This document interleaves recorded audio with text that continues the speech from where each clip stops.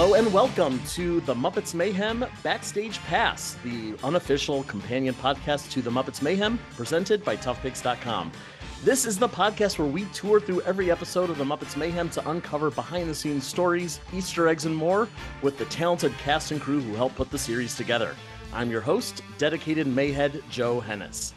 Today, we are talking about track 4, The Times They Are A-Changin, in which the band collaborates with a bunch of musicians, and sisters Nora and Hannah don't collaborate with each other at all. This week, we are simply bursting with amazing guests. First up, he's a co-creator and executive producer of the Muppets Mayhem. Please welcome Jeff Yorks back to the podcast. Hey, Jeff. Hi. Thanks for having me back. I can't believe Thanks for coming back. Thank you. Glad you made it. Next up, he's another co-creator and executive producer, as well as the performer behind that consummate ivory tickler, Dr. Teeth. Please welcome Bill Barretta back to the podcast. Hello, Bill. Woo, woo, woo. And there's an ambulance going by. Woo. Next up, an actress who has appeared on Degrassi: The Next Generation, The Mysterious Benedict Society, and that terrific film, The Breadwinner. On the Muppets Mayhem, she plays the social media influencer Hannah. Please welcome Saara Chaudry to the podcast. Hi, Saara. Hi. Thank you for being here. Thanks for having us. Finally, we have an actress and YouTube superstar who performs the budding record executive and Electric Mayhem band manager, Nora. Please welcome Lilly Singh to the podcast. Hi, Lilly. Hey, how's it going? Thanks for having us. Wonderful. It's such a treat to get to talk to you both. Also, I just have to tell you, you've done such an incredible job on this show. I love both of your characters so much, and it must be so difficult to find ways to be entertaining as humans amongst all the chaos of the Muppets. Is that true? It must be. 100%. You know what? It was my dream. I was like, oh my God, I got this role for the first time in my life. I might be number 1 on the call sheet. And then I got humbled real quick when all of the Muppets were 1 to 6 on the call sheet. And I was like, oh yeah, this is about them. This is about, but it's been a joy to just be alongside them because they're the stars of the show and we get to help make them shine. So it's really awesome. It's true. Can you each give us like just a real brief recap about how you learned about the project, what your auditions were like, how you got the role? Saara, we can start with you. Yeah, sure. I think, I as with most projects, I received an email from my team just letting me know what the project was, that they were interested in having me tape for it. I had gone through a couple rounds of self-tapes that I just kind of like made at home. I was actually shooting one of them was made in Toronto, and I actually watched my first audition the other day just for fun. You did? For a little full circle moment. I still have it. And then do you see a difference? Did you see a difference? Like, I guess you haven't seen the last one then, right? You saw your first one, you said? Yeah. I just wonder it'd be interesting to see the difference, if there was any adjustments you made or things you did. There were. I remember getting like notes back, and I remember freaking out because one of the emails like halfway through the audition process was like casting saying to my team, she's very right for this. And I was like, what does that mean? Like, oh my God. But yeah. And then my last round of auditions was with, or like the last screen test, I guess, was with Lilly over Zoom. Right. And that's when I met all of you lovely humans and yeah. I don't recall. Was it the same scene that you read each time? Do you remember what it was? It was the same 2 scenes. It was one of the scenes is in this episode that we're about to talk about. And then the other scene was one of the scenes from episode 1, I think. Right. It was the scene in the den during the PowerPoint presentation? Yeah, it's the Powerpoint that we cut. Yeah. You'll have to point out the scene in this episode once we I will. Yeah, great. But the chemistry was so clear when we saw them do it together, and you could imagine. I mean, it's hard too over Zoom, but you could just tell. It felt right. Lilly, what was it like for you? Well, yeah, I'm kind of in the same boat. I got an email, and at this point in my life, I was very much so prioritizing fun. I've done a lot of cool things in my life, but I was like, I want to just make sure whatever projects I do next are fun and full of joy. And so when I got an email about the Muppets, I was like, the universe has answered my call, because there's not many other things that are as joyous as the Muppets. So I auditioned as well. I was traveling. I did a few tapes, and then I also had to do a chemistry read over Zoom with Bill and Jeff and everyone. And I remember calling my agent being like, are there going to be Muppets on the Zoom right now? Am I going to log on and there's Muppets on the Zoom? Like, I need to know. There were not. It was Bill, but it was still good. It was still good. And I will never forget this.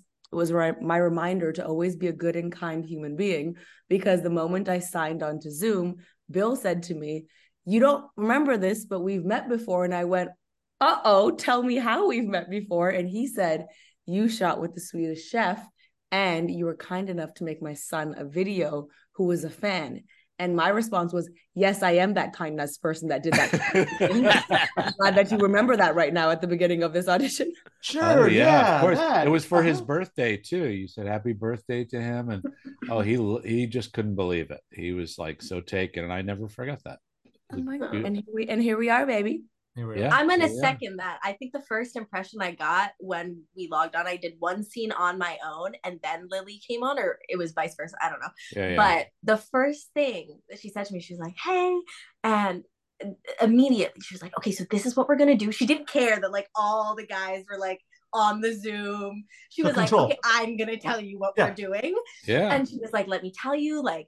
All is good, like we're just gonna have fun, just be present with me, like whatever. And I was just like, oh my God, nerves gone. I was just like, okay, I'm here. It's really sweet and also annoying of me because I'm a control freak, obviously, but yeah, I know what it feels it's very like. Nora. Like, it's very Nora.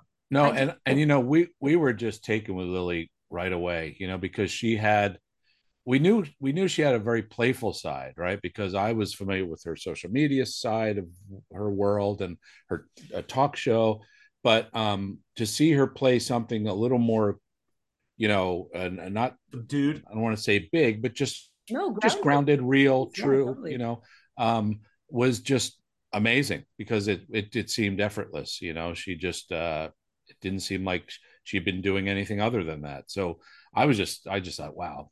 She's guys. Great. Yeah. Best podcast ever.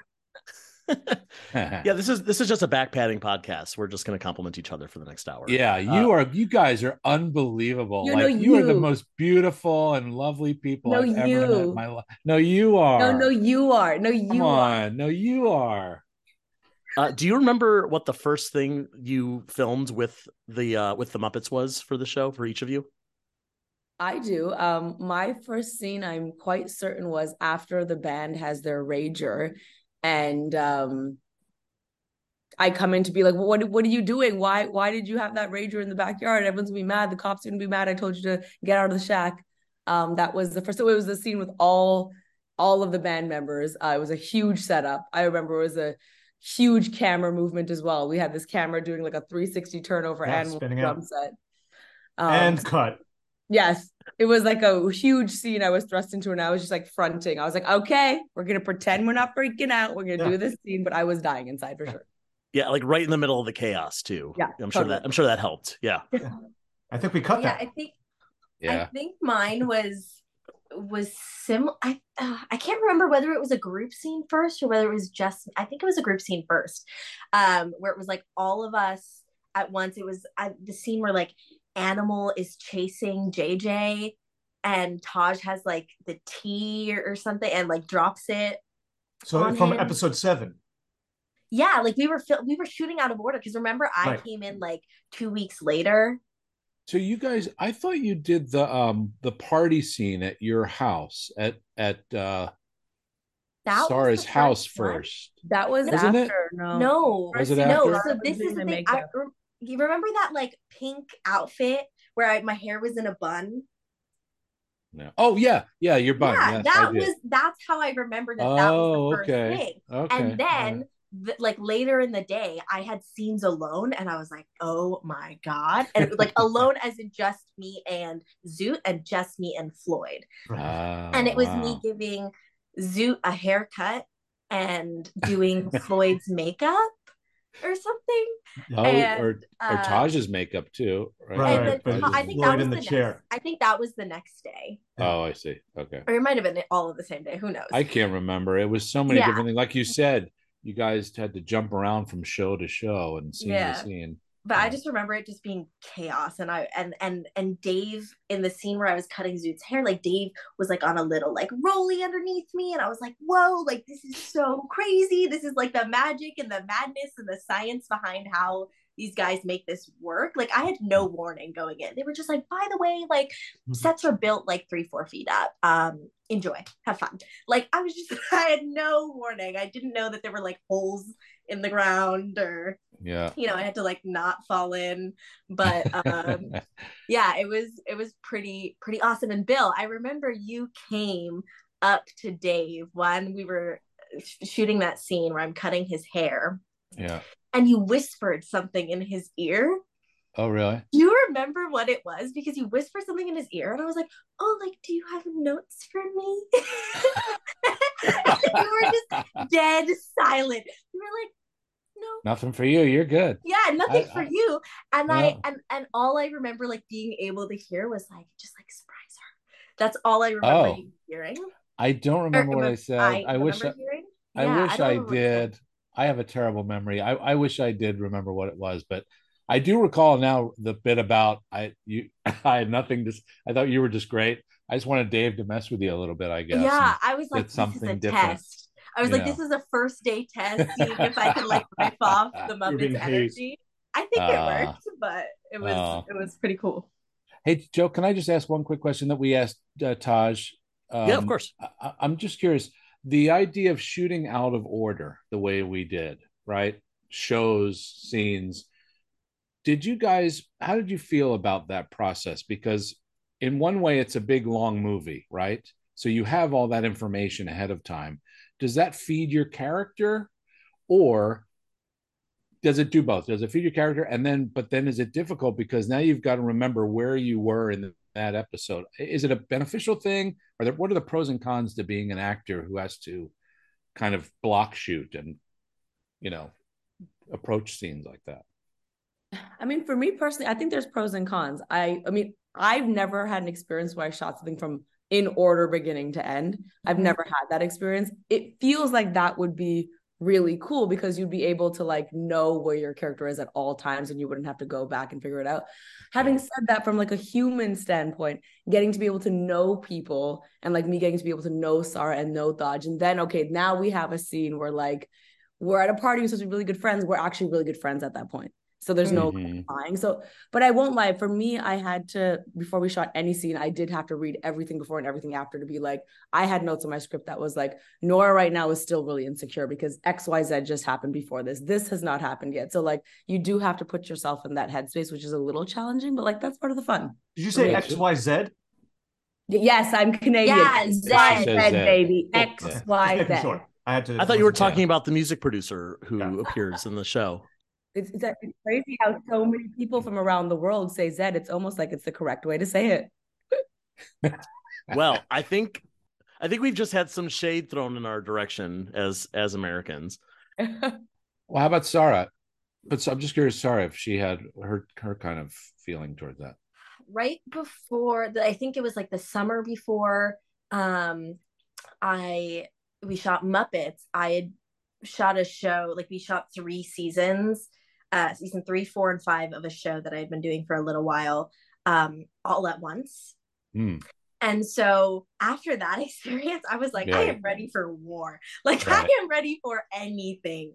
But like at that point, we were jumping from season 5 to season 3 to season midway through season 4 in a day. Oh wow. And so that's big. And so it was kind of nuts, but it was a really amazing practice for me as an actor to kind of jump between and be able to kind of just fine tune skill in that way, just to be able to jump back and forth and to be able to pivot at any point during the day into a different stage of a character's life. And so it wasn't it was a challenge, of course, but it wasn't something like out of the ordinary for me. So we were when you're when you're working with wonderful people around you that are there to remind you like what your character had just been through or what she was thinking about in that moment, I think that's yeah, funny. I think when shooting with the Muppets, the greatest challenge is not block shooting. That is the greatest challenge. Is I just need one of you to be able to grab the phone that's in my hand as a Muppet. That's the greatest challenge. It's Animal. Can you just take this prop from me, please? Yeah. Can this not be a 6-hour setup where you need to take that? Yeah, Muppets are hard to work with.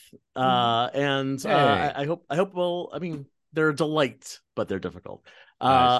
But let's talk about this episode where the Muppets get to do things that maybe there were some more 6-hour setups. We start our cold open. We're back in the Mayhem van. We got a couple of Easter eggs right off the bat. We see a billboard for JJ's music app, Jfinity, in the background. I made that. I had a feeling you did. And then they pass a Pizza Twins restaurant. Of course, the Pizza Twins from the Great Muppet Caper. Did Saara or Lily, did you know what the Pizza Twins were before I mentioned it just now? Both of these things are news to me. Honestly, both of these things. So just very quickly, we had to remove stuff. You couldn't have like a billboard for like Freevee or something like that. And so they were going to remove it. Well, if you're going to remove it, can we replace it? And so that for me was an opportunity. Well, let's make it something that fits. So yeah, to have Jfinity, JJ's company, that was great. And then the last shot was just very quick, but it's like, yeah, it's a great Muppet Caper reference. Yeah, Jeff basically made references specifically for me. This is for me to pause and be like, I see you. I get it. You're a fan too. Thank you. So the Mayhem is singing a medley of public domain songs, including She'll Be Coming Around the Mountain and Jingle Bells and Take Me Out to the Ball Game, Ave Maria, which got a huge laugh out of me. And they start debating what they should sing next. Maybe Beatles, Bowie, Jimi Hendrix. And naturally, you know, you're allowed to sing whatever song you want for free in your own van, like Stairway to Heaven. And you all kind of do this deep stare directly into the barrel of the camera, which is hysterical. This whole sequence must have come from like your own frustration in what music you can and can't use. Is that accurate? It was Adam, right? Kind of. Yeah, I mean, it's just right to some degree. We did have part of our budget was for music. We definitely knew that. But then, yes, we're obviously playing off the fact that, you know, some things you cannot use at all, and cost more than our entire series to use. So a little commentary. Like Stairway to Heaven. We couldn't even do the first note. Yeah. Whoa. We had to cut out before they start. They own the note? Can you own a note? All right. I mean, good for you, Led Zeppelin. Yeah. I don't own a note. Picking up from last week's episode, we had a cliffhanger. Moog fell through the floor, and he found a secret recording studio underneath the shack. And what's down there besides the recording studio? It's Cheech and Chong, the real Cheech and Chong. What a delight to see those two again. Saara, how excited were you to see Cheech and Chong there? Saara knew them. She has all the records. No, I actually did. Like my parents were like, no, like we know these guys. My mom, because I started the show when I was 17, so I still had like my parents with me on set for a little while. And we're two of the nicest people I've ever met in my life. They're so amazing. Oh. I'm big fans as well. I think I'll keep them. Yeah. But yeah, I remember we showed up to set that day and my mom saw Cheech and Chong on one of the trailers and she was like, oh. And my mom doesn't really like, my mom is so, you know, my mom, she like actually doesn't care. Like it's very hard to impress this woman. And so like, she was like, it's kind of cool. That was it. And I was like, that's how I know that she actually thinks it's cool, because she said kind of cool, you know? Asian parents, ultimate compliment, like pretty good. Yeah. Like, ultimate compliment. Yeah. Or just like the head nod. Yeah. And you're just like, they recognize it. They were a big get for us. We were excited. Oh my gosh. Cool. It was just the idea that maybe we could, because I didn't think they did that many, at least recently, things together. No, I did some research into it. They've done a lot of like animated things, like things where they don't actually have to be present or interviews together or whatever. I know they had talked about doing a new Cheech and Chong movie, I don't know, in 2008 or so. So they were obviously working together. But it's rare to see them on screen in character together and then like they're wearing costumes that are reminiscent of their old school vibe. Yeah, it was great. I thought we were sort of making history, it felt like. I kind of freaked out because we knew that we got them to come in. They're coming, and so I kind of tried to tailor our script to their kind of cadence, what I remembered as a kid, the mans, and how many mans they say after certain things. And I went and spoke to Tommy Chong and asked him how it felt, and he goes, "Well, yeah, this feels like us, man." I was like, "Yeah, okay, that's a good compliment." Yeah. Oh yeah, I like it that. was great. Felt really good. Yeah. Were you there in the hair and makeup trailer, Lily, when they gave out little gifts? No, I was not. Did you guys get gifts? Oh, I didn't get a gift. Good. What'd you get? I know what kind of gifts those are. Yeah, I get it. Gifts. For context, I was 17 and did not receive a gift. Still, that's a great story. Yeah. They have a business. That's something you're gonna tell. Not a lot of people get to say that. Yeah. I'll tell you, Adam has never let me forget that. Because he loves to write people into his shows just so he can meet them, to have them sign his toys and stuff like that. And so he wasn't there that morning, and I hurried over with a record to have Cheech and Chong sign. And I came back. I'm like, I got my record signed. He's like, yeah. Did you get my toy car signed? I said, no, I did not. He's like, uh-huh. And he has not let me forget that I didn't get Cheech and Chong toy car signed. That sound was such a good Adam impersonation. Yeah. That's that was really exactly the sound he makes. It was really, really, I think it caused a great divide in our friendship. I'm so sorry. It's all right. When Mook falls through the floor and you see him downstairs, there's a light that's coming through the window, and you see there's dust and smoke and little particles of things. Dust motes and stuff. Jeff's attention to detail, there wasn't any of that there. And he was like, you know what? We got to feel that. Can we have some of that? And it was like a couple rounds of going back with notes, but it just, you see it, but you don't realize all the details and how much detail Jeff thinks about when it comes to things like that. It's really cool. If you go back and look, it's beautiful. Things about working on the show is I very quickly learned how much everyone cared about all the tiny details. And I really, like, as a creative, I super appreciated that, because it's definitely not like I'm going to be real with you. Day one, at the end of day one, I was like, oh, we're like 17 days behind. Like we were so behind in day one. It was because they were like, no, we're not sacrificing the details. And I so appreciated that would redo takes for the smallest things.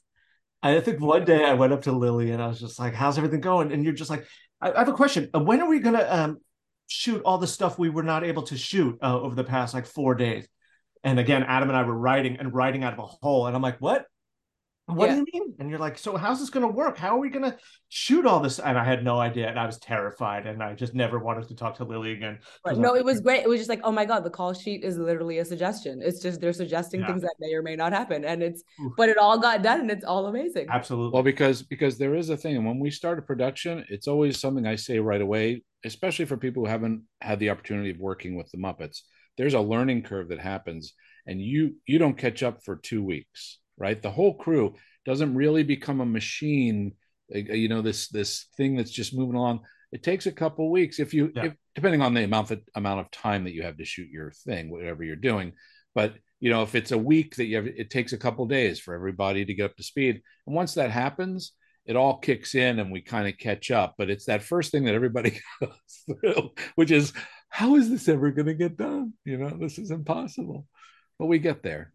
And that attention to detail is blatant on screen. Like we can all see it for sure. So it's much appreciated. So down in the basement here, they find a TV VCR combo. They turn it on. We see the Mayhem singing Rockin' Robin from the Muppet Show. It's from the Jean-Pierre Rampal episode, in case anyone's curious. And so great to hear Richard Hunt's voice on this show. It's been a while since we've heard him in a Muppet performance. Yeah, playing the original Janice. Yeah, he was. Yeah, exactly. The band starts singing along. Everyone's singing Rockin' Robin, and they are interrupted by Penny and JJ. I liked this little moment where Nora says BRB, and Dr. Teeth goes, "Oh, bring your own root beer." Like I had to rewind to be like, "Did I hear that right?" We just made it up. I don't know. It was just stupid. I just made it up. Funny. It was stupid, but I got it. I liked it. And Cheech and Chong also asks Zoot for a dime for the payphone, and Zoot holds out his hand, and the dime levitates. And it's not commented on. We don't ever come back to anything like that. We're just gonna let it sit. They're probably the only two humans in the show that see Zoot's surreal bubble. That somehow just tuned into that vibe. Yeah, that they're on that level with Zoot. It's only they're the only people. Otherwise, it's just Zoot in the audience that acknowledge. They may have given each other gifts. What's happening? Yeah, that's right. They could have gotten Saara's gift to Zoot. She's not going to take it, so maybe I'll hold on to it. I mean, maybe that dime at one point was in a bag. Think about that. A dime bag.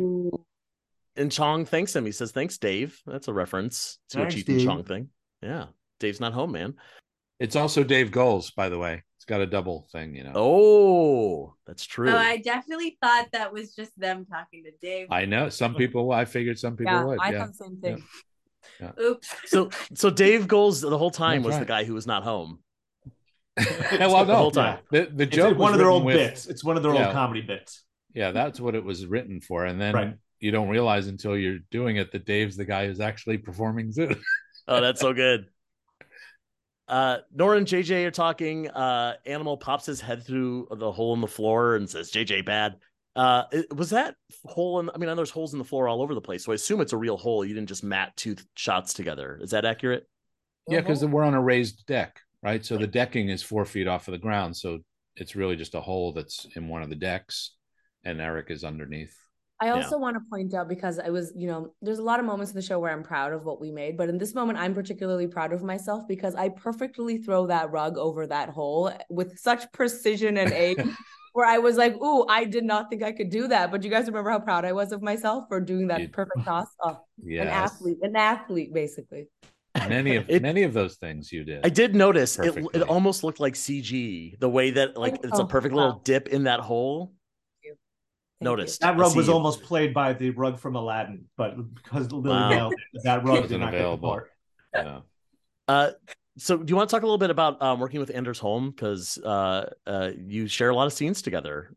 Anders is just a joy to work with. He is, it's funny. He's one of those people doesn't really turn off in the best way. He's always cracking jokes. He's such a joy to work with.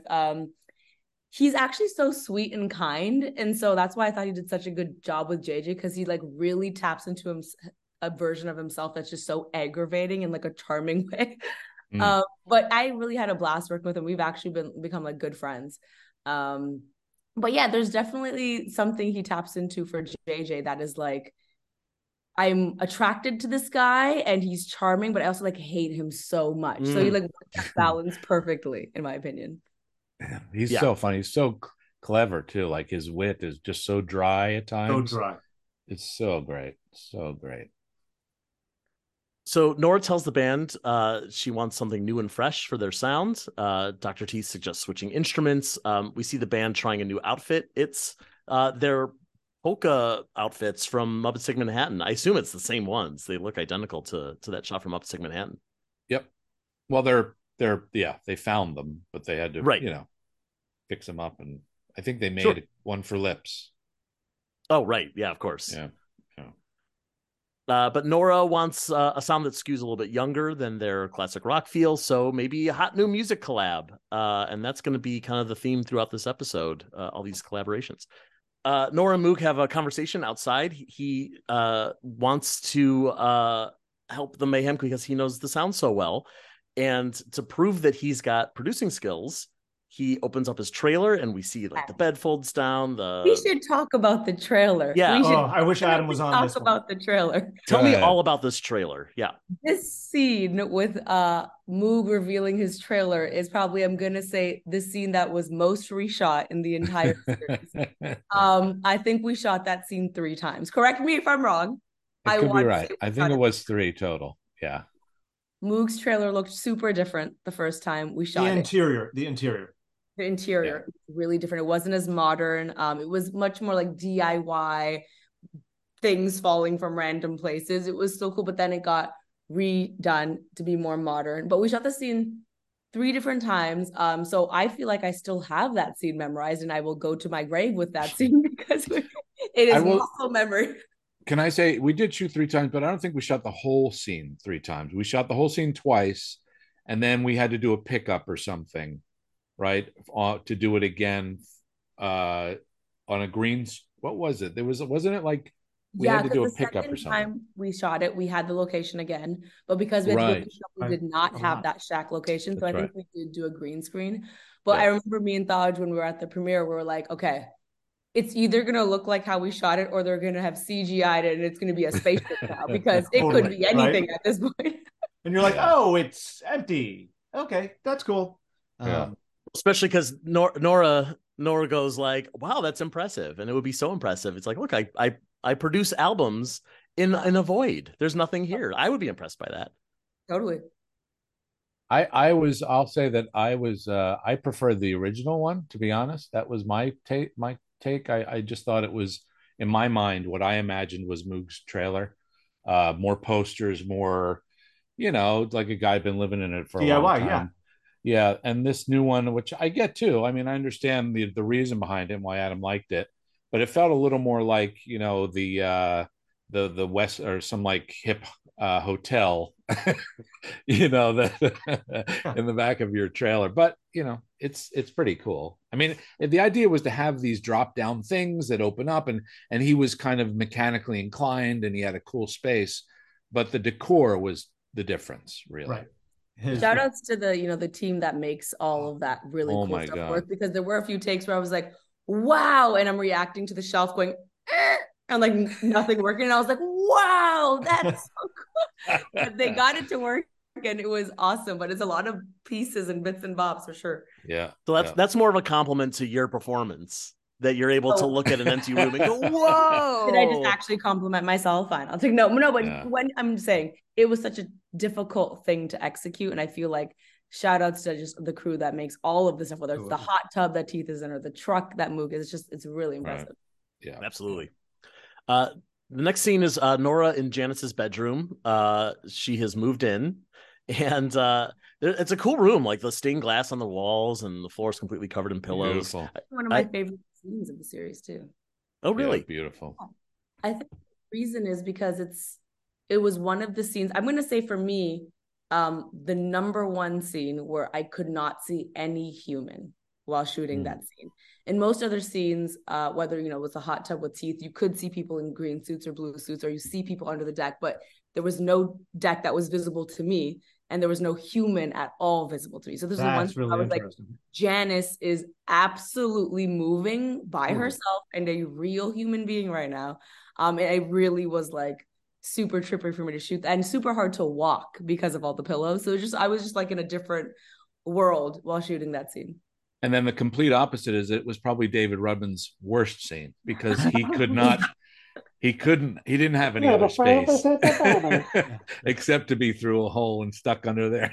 But what an easy way to hide a puppeteer is to have a room that's completely filled with pillows. Right. Well, he was still through the floor, because all the pillows had to be supported. So he still was there was just a hole for him that his arm went through, and everything was dressed around it. And then Rudman's being operated by Eric. That's right.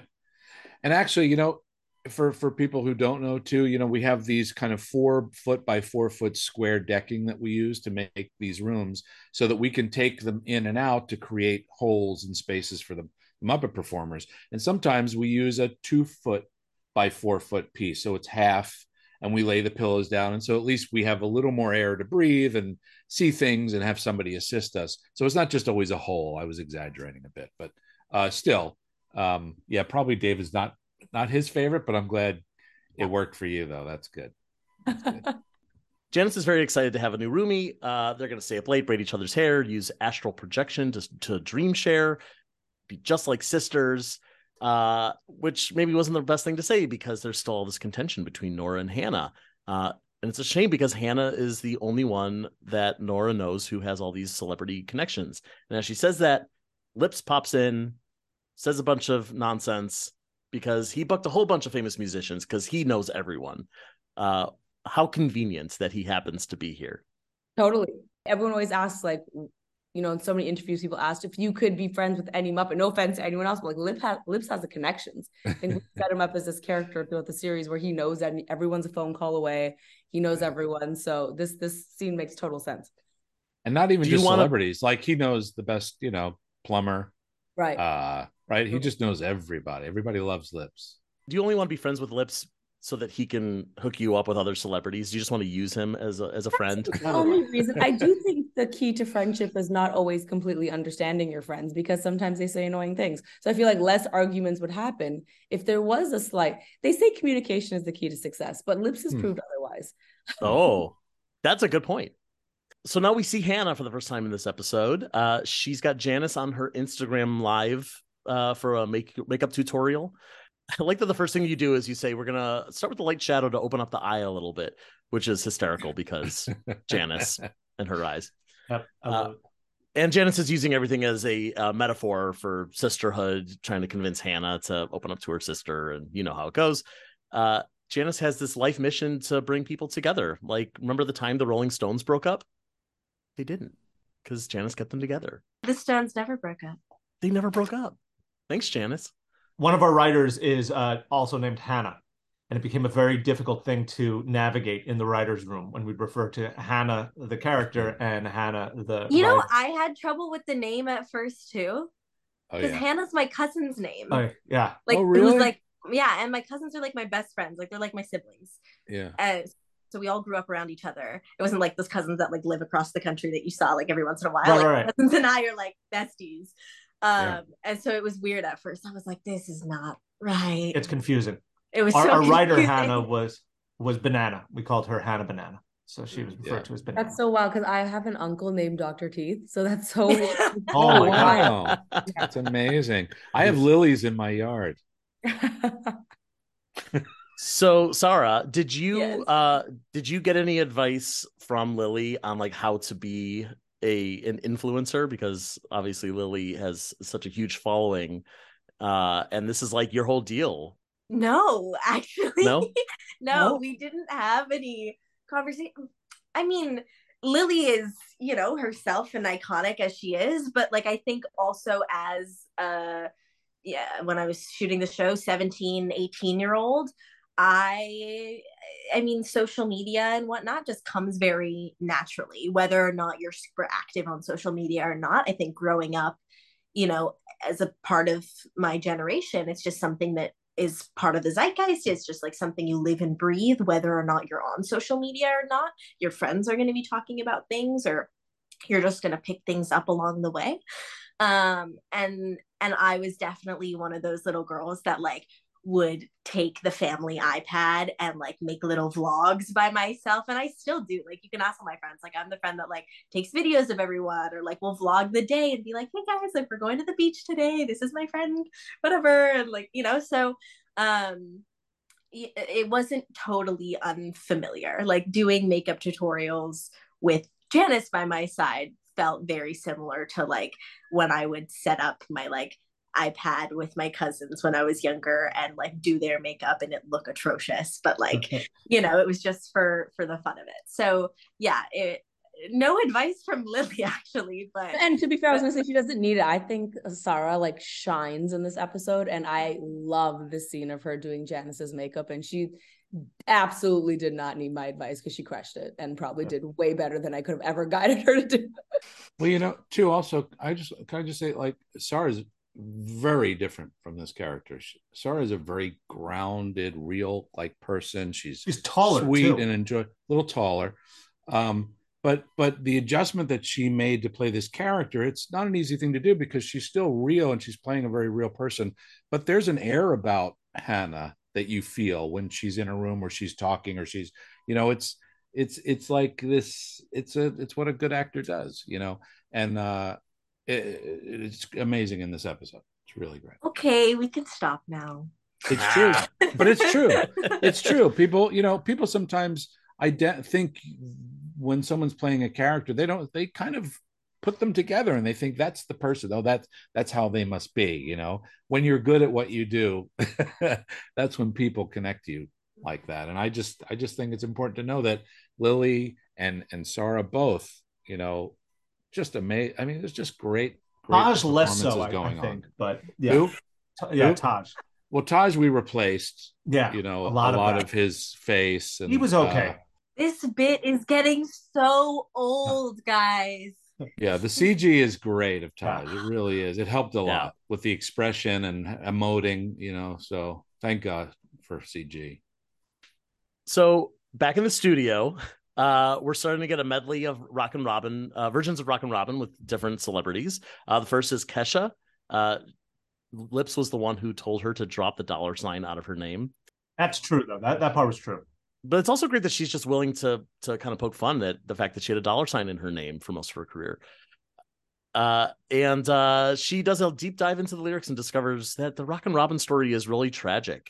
You know, like he rocks in the treetops all day long. Is that his choice or is that society's? That's a good question. I love it.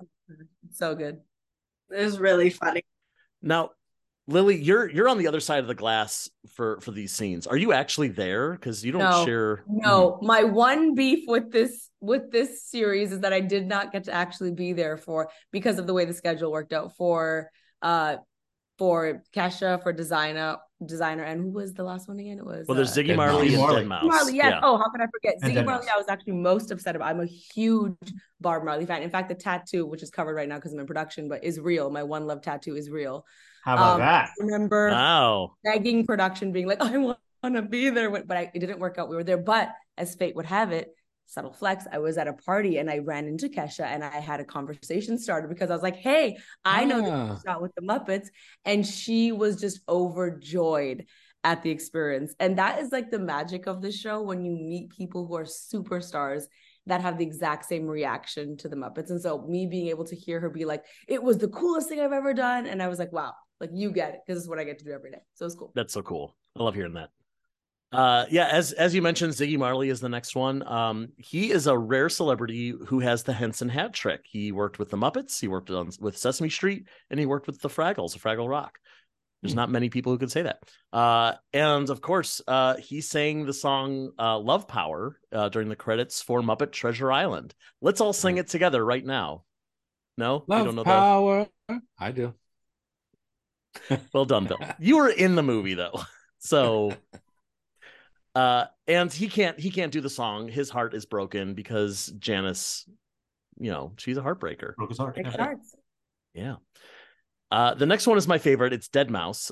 He does an electronica version of Rockin' Robin, and he's wearing his big mouse head. All the Mayhem members have their own mouse heads, which is such a great visual. They're all bumping around, falling down. I was amazed that we were allowed to use him. I thought for sure there was some lawsuit that had happened in the past where Disney did not like him using the mouse head. That being but no, right. It's all good.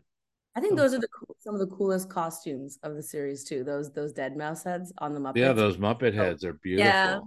I remember pausing it and just like appreciating every single one and realizing that like each of them looked exactly like their character, but I don't know. I thought it was the coolest thing. I was like, maybe this is a Halloween costume. Like, yeah. And so much work put into those for like 5 seconds of content, which again, attention to detail. I love it. These geniuses in a nutshell also meant to me for 5 seconds that spend 18 hours making it, 5 months writing it. That is not like you have a grudge a little bit. I know. I was gonna say, is this Lily complimenting or is this her venting and like? No, I loved it. I'm telling you, I actually, especially coming from late night where it was very like, just get it done. It doesn't matter. I so appreciated walking into a space where it was like, no, it needs to be perfect because we have a vision. I loved it. One little thing, because I come from an editing background and I do trailers mostly, and it's all that kind of style stuff. And we had a bunch of terrific editors who come from the sitcom world, but whenever there was an opportunity to throw in some style or do stuff to music, that's when I like leaned, forward. And I'm like, can we just try this to do? And so the edit to Dead Mouse, that sort of the flutter That's cut, great. Yeah. That was my thing where I was like, can we just try this? That's great. Yeah. I think Great transition. cool. And it catches you off guard too, which I like. I'm watching it when we were binging it when it came out on May 10th. I'm like, what's happening? Oh, right. That was my suggestion. Nice. The last celebrity here is Designer. He's doing a mumblecore rap version of Rockin' Robin with Lips on lead. This is another one that Adam, from the beginning, we have to do this. This is my hill to die on. It has to be right. And so I think we went through many iterations of this to make this happen. I think it's just such a funny idea when you have, you know, these three characters who barely talk or do mumble or, you know, utter single words at a time. And it looks terrific too. And my favorite detail about this is, you know, Animal and Zoot are singing backup, and Zoot is saying rap song. Which changed, actually. It was a different thing, but that came later, was it before? Which was a great ad. Whoop. Yeah, it was just, I think, it just sounds. Whoop. Yeah. Whoop, whoop. Yeah. Rap song is funnier. It was a mumble. Right. Rap song. Yeah. The band is listening to the new tracks. They're digging this designer mix. And Moog notices that the band is not into it. And of course they seem enthusiastic. Nora asks, you know, what do you guys think? And they all cheer a little bit. And Floyd has his "we did it" moment, which is such a meme worthy thing. I'm surprised that we don't see that gif all over the internet. We did it. It's all the crew, and everyone said from then on, whatever we would finish a scene or a moment, it was we did it. We'd move. We did it. Yeah, exactly. One is we did it, and then the other thing the crew always said, like for example, when they're like, "Hey guys, we're probably gonna wrap at 9," I'd be like, lies. Yeah. Nice. Yeah, this is a great joke. Also, you know, when Moog points out, you know, that the band is always happy, and you know, he brings up the fork, and they have the same reaction. You know, we did it. It's such a better version of the joke that was in all the trailers for the 2015 Muppets sitcom, where Scooter's saying like the band is always happy legally now. And you know, obviously that's a thinly veiled drug reference, and this is just so much more like, no, they're just happy, and we can find a lot of humor in the fact that they're just enthusiastic about everything. So I think that's a good update. I don't know if that was intentional or not, but that's at least how I took it. No, it had no reference to the old one. Yeah. Great. Janice is doing yoga with Hannah in this next scene. She's still trying to mediate between the sisters. And Janice tries healing sound bath. She hits a gong. A therapeutic trust fall. She falls backwards. A light lobotomy. She has a power drill. And then a Karamo karma cleanse. And hey, it's Karamo from Queer Eye. And I'm such a fan of the new Queer Eye. I did a little like, oh, the first time I saw this. Was he as nice in real life as he seems on television? I have so many stories from this scene. Really? One being the fact that this is one of the audition scenes. Oh, it changed a lot. I don't know if I'm even allowed to say. Oh, right. It was written right. Yeah, maybe not. It was written for a different actor. It was very different, but very much the same in many ways. It was still yoga. It was still, you know, me and Janice. But important to note, when I was filming this as an audition, like you guys had changed the name Janice. So like I didn't even put two and two together. It was like Jane or something. I don't even remember. Or like Jessica, like I don't know, just some other like female coded. Yeah, it was because we didn't want it to go out to all of the different places. People know it's a Muppets thing. Yeah, exactly. So I just like I just didn't put two and two together. So I just like treated this. I didn't even think in my head that, oh, this is like a scene where this character is talking to a Muppet. Like in my head, like I was just talking to a human being, and I think that served me because like absolutely, yes, for sure. Doing but yeah, Karamo is amazing. Such a beautiful person. Another story from this scene. Karamo helped me decide whether or not I was going to go to college that year. What? Yeah. Really? So I had just come back from Visitas, which is like my school's like incoming freshman like visit weekend. And I had just come back and I was like, okay, I know I'm going to the school, but I don't know if I'm going to take a gap year or not. And for some reason, the decision was really stressing me out. It was just like, it felt like this life-altering decision of whether or not I should take a gap year or not. And I remember Bill, we were talking about it because your son was on a gap year. Jackson was taking a gap year, right? Jackson was on a gap year, Yeah. and we were talking about school and whatever, and then I had mentioned it to Karamo. I was like, yeah, like this is what's going on, man. Like that's the life update. Like I can't tell you much else. Like I'm shooting the show and I'm deciding about school. And he just gave me this really beautiful advice about, he was like, I understand like having immigrant parents and like just like the pressure and whatever, but like really just like follow your heart, do what makes sense, like listen to the signs around you in the universe and all these different things. It was a whole moment. Wow. And the fact that we were doing yoga and like, I don't know, it was a whole thing. You had your own Karamo episode, his new show, right? I did. I had my own moment. But anyway, a lot came out of that scene. I decided to go to school right after. Wow, that's amazing. Yeah. I love your frustration at the end of the scene. Yeah, that was fun. Yelling at Karamo. Very, very fun. Karamo. What do you say? Yeah, don't you put your me, Karamo. Don't use your beautiful brown eyes. Is that it? Healing magic. Healing magic. Yes, that's what it is. Healing magic on me, Karamo. It's so good. But then he shifts his healing magic to Janice, and I love Janice's also her this line reading of her just telling him to zip it and stay in his lane, and she's like, "Okay, love you, bye." And I love his reaction. That was like a real kind of drop open, eyes wide. And we had a couple versions, but I kept wanting to push for that because I just thought it was so. There was just nothing. He didn't say anything. He just went wide. Like what? I can't believe that just happened. Incredible. So Nora goes back to the shack and confronts Moog because in the previous scene, she played the new song for Penny, and it was not the one that they had agreed on. It's a new mix of Rock and Robin. And so they have this big argument about who knows what's best for the band. And it's great because Zoot is there to kind of cut the tension, just like between them, commenting on it as if it's like a dramatic TV show. And he mentions in the script, I have to assume it was a scripted thing, this is a narrative of very heavy duty proportions, which we all recognize as a line from the Muppet movie. I believe that's an outtake from the Kesha scene, right? Doesn't he say? Well, no, it was added. It was the line wasn't there for this. It wasn't scene. there. I know. I thought we grabbed it from somewhere. And then I think Adam thought it would be because we were trying to connect Zoot a little more to their conversation. Yeah. And we used a shot of Zoot saying something else. But put these words in it. Right. Yeah. That was a great mention, great Easter egg. Yeah. If you haven't seen the Muppet movie, you should go watch it. It's a good movie. I like Zoot's line.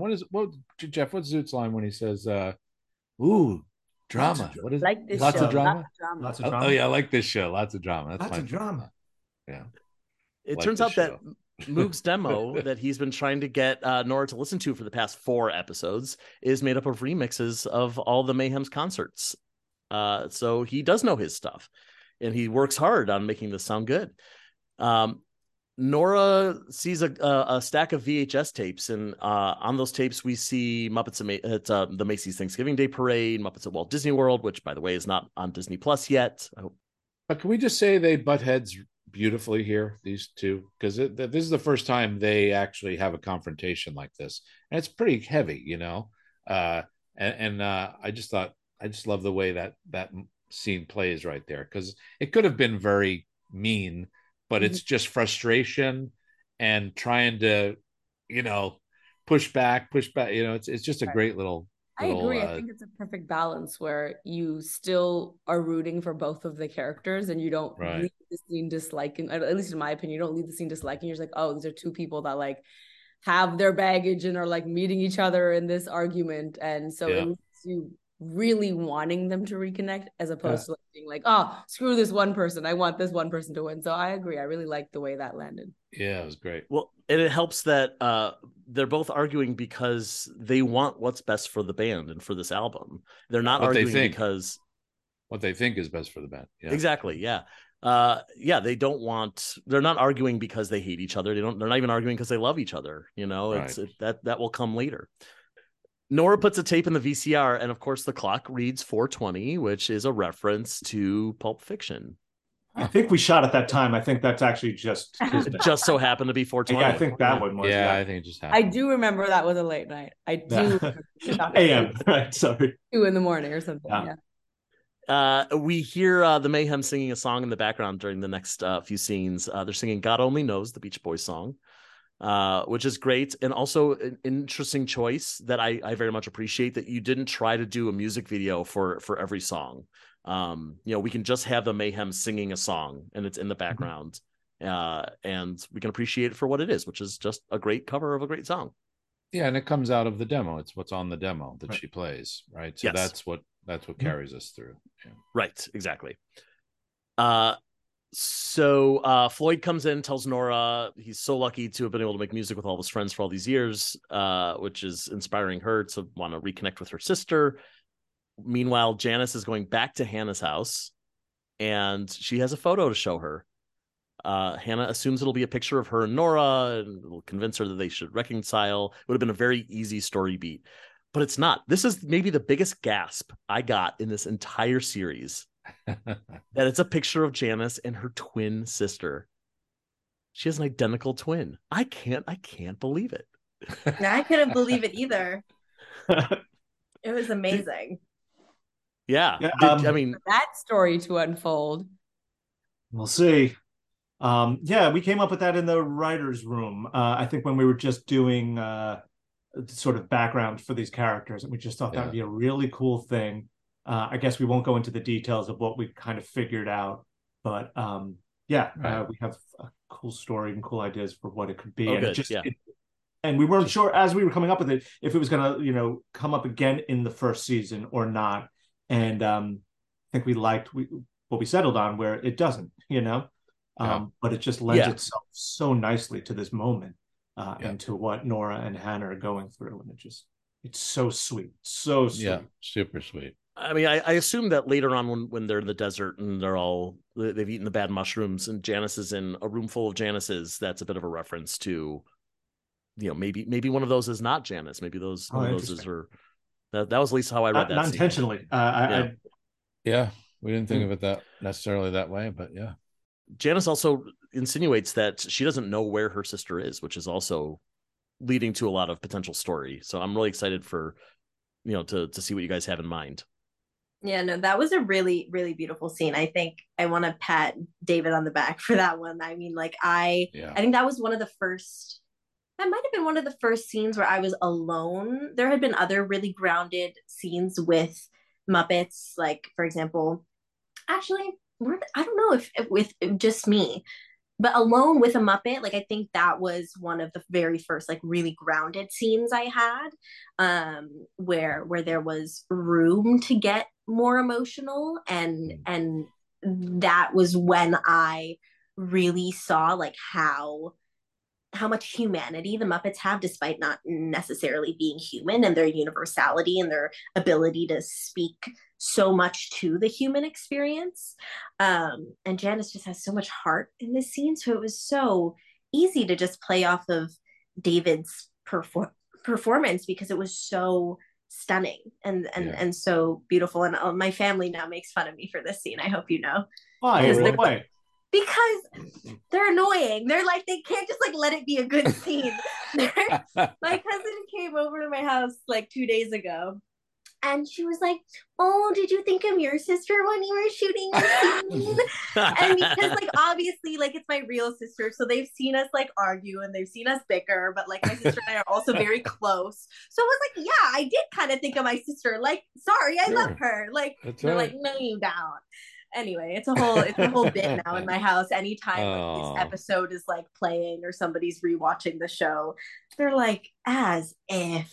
Sorry. And I'm wow. Your answer to them should always just be, it's acting. I'm an actor. I don't have to think of real things. No, because that's handing them material on a silver platter. Right. Oh, we're an actor, are we? Literally. That's right. No. My family's very good at keeping me not even grounded, 6 feet under, on the floor. Embedded. Yes. Yeah. Right. Yeah. Amazing.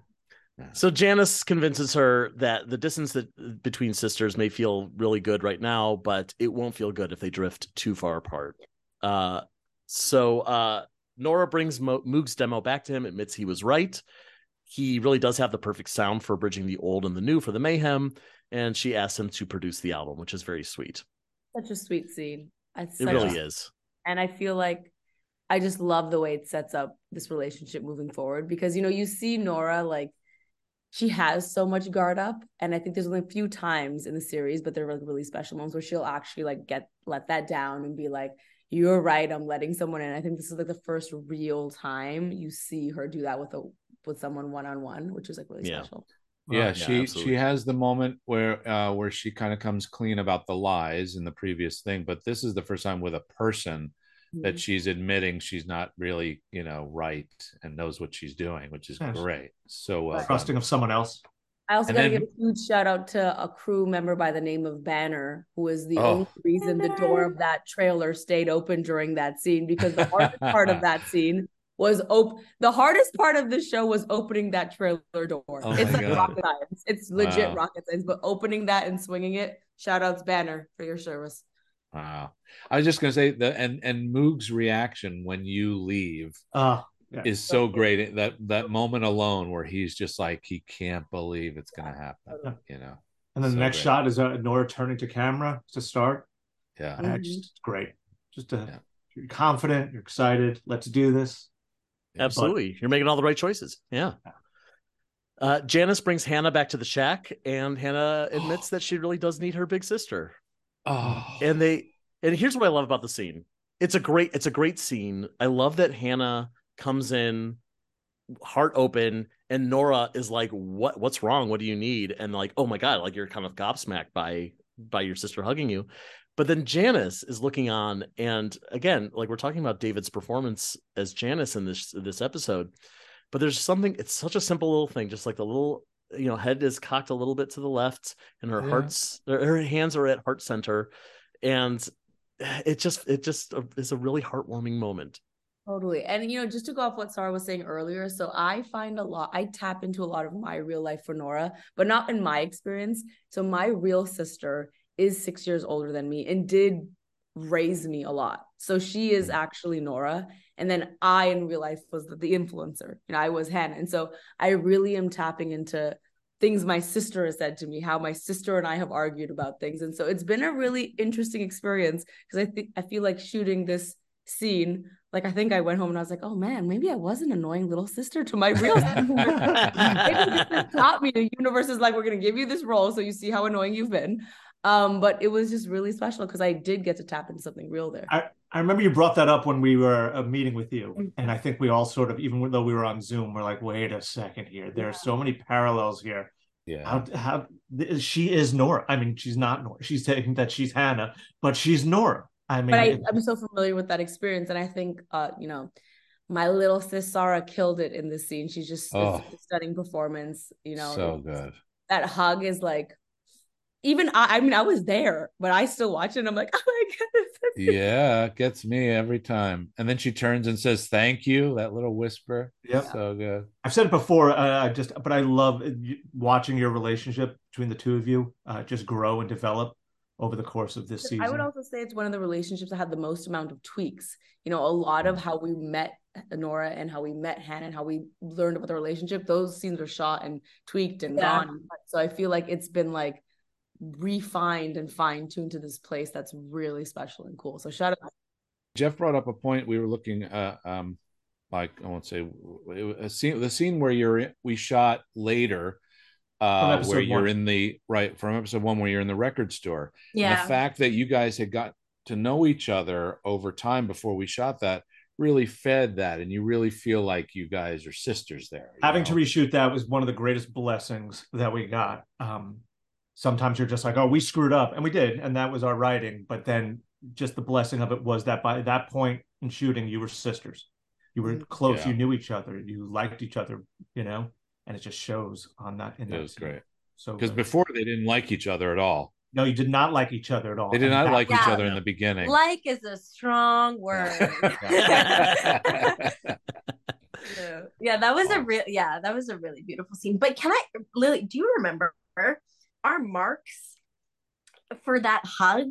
Like the hug looks really beautiful on camera, but our marks were weird. Remember we had to hug like kind of like, do you not like, it was just odd, and so it was kind of uncomfortable because we had to like make sure I think it was like I kept getting like blocked, like you were blocking the light, and so I had to like so for you to turn to Janice, like it looks good on camera, but in person you were like cranking. I was like cranking my neck. I was like, thanks, Janice. It was a lot. In general, but it looked great. Janice's room is a challenge because of the space, but also like I'm gonna say walking on pillows is like walking in sand. You know, it's very hard to catch your balance and like find your mark and like all that type of stuff. So I always thought it was a little challenging to shoot in Janice's room. Your pillow nest. Yeah, the pillow nest. Bill, I remember this scene was also really special because at this point, by the time we were filming this scene, like we had become better friends. You and my dad had become pretty close. Ali. And you came I remember you were like, maybe you were writing or something, but I think we were shooting on the other stage at the same time. Oh wow, look at that. Going back and forth. I don't know these things. But then you came back just for this scene. I remember you like telling was it Matt that directed this one? Yeah, I think so. I think so. Yeah. You going to Matt like, don't wear her out. I remember you saying that. You're like, it's fine. I'm fine. Like, I'm good. Because I was watching you, and every take was just, there was just great stuff in every one, and I just thought, I don't know. It was, to be honest, the note was not only just to look after you, but like, Matt is a great director, and he just really wants to pull all that stuff, so, it was just, I felt like we got it. And I felt like several times it was great stuff, but he was like, no, let's do just one little, No, you were so sweet. I'll always remember that. So you guys hadn't seen any of the show until the night of the premiere, right? Yeah. And now I assume you've seen the show. You watched the show. Yeah. Your favorite episodes? I'm sure it was all like just a shock to see it all. I'm telling you, this is one of my favorite episodes. This episode 7 as well. But honestly, like this is one of my favorite episodes just because of like the sister storyline. So sweet. Yeah, this was the one that I felt when we were watching. I was like, this is our show. We got here and this feels like our show. The pacing, the humor, the balance, so nice. And then the human emotion of it. So great. Well, just to wrap up the episode, our final scene, Nora has ditched the idea of collaborations with other artists and tells the band they could just record new stuff on their own. So the band is going to go record a new song, and they got nothing. There is no new stuff. Cliffhanger. Disney Plus is going to love this. I love the 1, 2, 3.5. And I love the execution of Bill's 4. I laugh out loud every time. 4. So good. I also have to assume this is kind of what it was like, for the people who were writing the music. Jeff, maybe you felt this way of just like, so we'll just write new Mayhem songs and go. And something will come out, right? I mean, that's kind of how that's the first stage of songwriting, I think. Yeah. There should be a whole podcast about doing the music for our show. It's tough. It's a tall order. You want to do the Mayhem proud. You want to serve our story correctly. You want to make a rockin' album, and it's a lot. It is a lot. Yeah. I mean, to go back just very quickly, just even to have God Only Knows works. It's a huge turning point in our episode story-wise. Nora has to listen to something in that moment that convinces her that Moog is the right person to do this. And we wrote, that it was going to be God Only Knows. And we just put this on Linda Perry. All right, produce the version of the song that's going to convince her and also audiences. Audiences need to hear it. And what is that?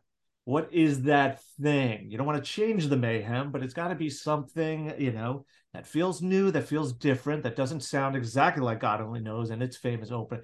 It was such a tall order all around. And this was certainly one of the biggest challenges. I think we pulled it off the moment. I think you did. Yeah, for every song. It was something. If my opinion counts for anything, I think you pulled it off real well. I love speaking to people like you because you've taught me things about the series. Like hearing you talk, I'm like, oh, those are things I didn't catch at all. So thank you. Of course. I mean, look, this is what it is to be a Mayhead. basically, where like we are going to have a different viewpoint of this stuff because we're looking for those Easter eggs. We're comparing it to the old stuff, which we have, encyclopedically filed away. But we have all this stuff like filed away in our brains. So of course, like, if Dr. Teeth is going to say something, I'm thinking about when Dr. Teeth said something similar in 1979 when Bill was not a part of the troupe. So, I'm putting those ridiculous things together that nobody cares about but me and the people listening to this podcast. I'm so sorry you go through that. I'm so sorry. It's a nightmare. So Saara and Lilly, as we're wrapping up, do you have any other memories from the show or stories that you want to share, or just general reactions to the series as a whole, beyond this episode? Wow, I mean, there's so much. I mean, there's so much. I know that was a tall question. That's a big question. Yeah, quick. You got a minute and a half. I'll just say I think it's an honor and a privilege to be surrounded by such incredible performers and castmates and crew members and writers and producers and everybody. I think this show, after coming home from press tour and releasing the show, and it just kind of like being out in the world now and it being a real thing, because for some reason to me, like, until my projects are like officially out into the world, they don't exist yet. And I try to like block it out of my memory. I'm like, no, this hasn't happened yet. But now that it's kind of like out and people are having reactions to it, I've had the time to sit back and kind of reflect on the whole journey and kind of process it all now, like a year later. And I think when you're in it and you're doing a dream project like this, you sometimes don't realize what you're doing in the moment. And you kind of try to pinch yourself then, but you don't, it doesn't really click until much later. And I think over the past little while, it's all really started processing for me. And I've been able to sit back and realize just how freaking magnificent these people are. And I don't know. I think I'll be thanking my lucky stars every single day for crossing paths with all these wonderful human beings and Muppets. Just to add on to that, I'll say I do remember a day when me, Saara, and Thaj, I don't think Anders was on set this day, where our names were announced as part of being the cast, and we were like having a breakdown. We were like, oh my goodness, we are the annoying humans that are going to be part of the Muppets, and people just want to see the Muppets. And we were a little stressed about, we're very aware that the Muppets are so beloved and people want to see the Muppets, and we wanted to do justice and make sure people knew that we were there to like make them shine and like be there to compliment, not to take anything away from them. And so we were really stressed before it came out, honestly, about just like how people would react. But I think, kudos to the writers and the creators and the producers, because I think that balance is so perfect. And I hope people, when they watch the show, diehard Muppet fans, can feel that we're not, I'm just gonna be real, we're not there to take the spotlight. It is about the beloved Muppets, and we're there to just like bring ourselves to their world, and so, but I do remember I remember because I had 2 scoops of ice cream that day. I was like, oh my God, I had to rank that Muppets world. But it's been such a joy and such an honor, and the reception has been great. And it's just, I guess, to all the Mayheads, thanks for letting us be part of your world, because it's been super cool. Well, and thank you for bringing so much joy and humanity to this project and your talents. You did a wonderful job. The series is great. And thank you for being here on this podcast. What a joy it's been to chat with you both for the past hour. Thank you. And thank you, Bill and Jeff. We'll hopefully see you again next week back here on this podcast. Thanks, everyone, for listening. And we'll see you again soon on the Muppets Mayhem Backstage Pass. The Muppets Mayhem Backstage Pass is brought to you by ToughPigs.com. Produced, written, and hosted by Joe Hennis. Logo art by Dave Hultine Jr. The Muppets Mayhem mark and logo, characters, and elements are trademarks of the Muppet Studio. All rights reserved. Transcriptions provided by Katie Lynn Miller. The Muppets Mayhem end credits written by Mick Giacchino is used with permission. Special thanks to the Muppet Studio, Disney Plus, and the entire Muppets Mayhem family. For more from Tough Pigs, find us at Tough Pigs on Twitter, Facebook, Instagram, and Patreon. Thanks for listening, and until next time, rock on!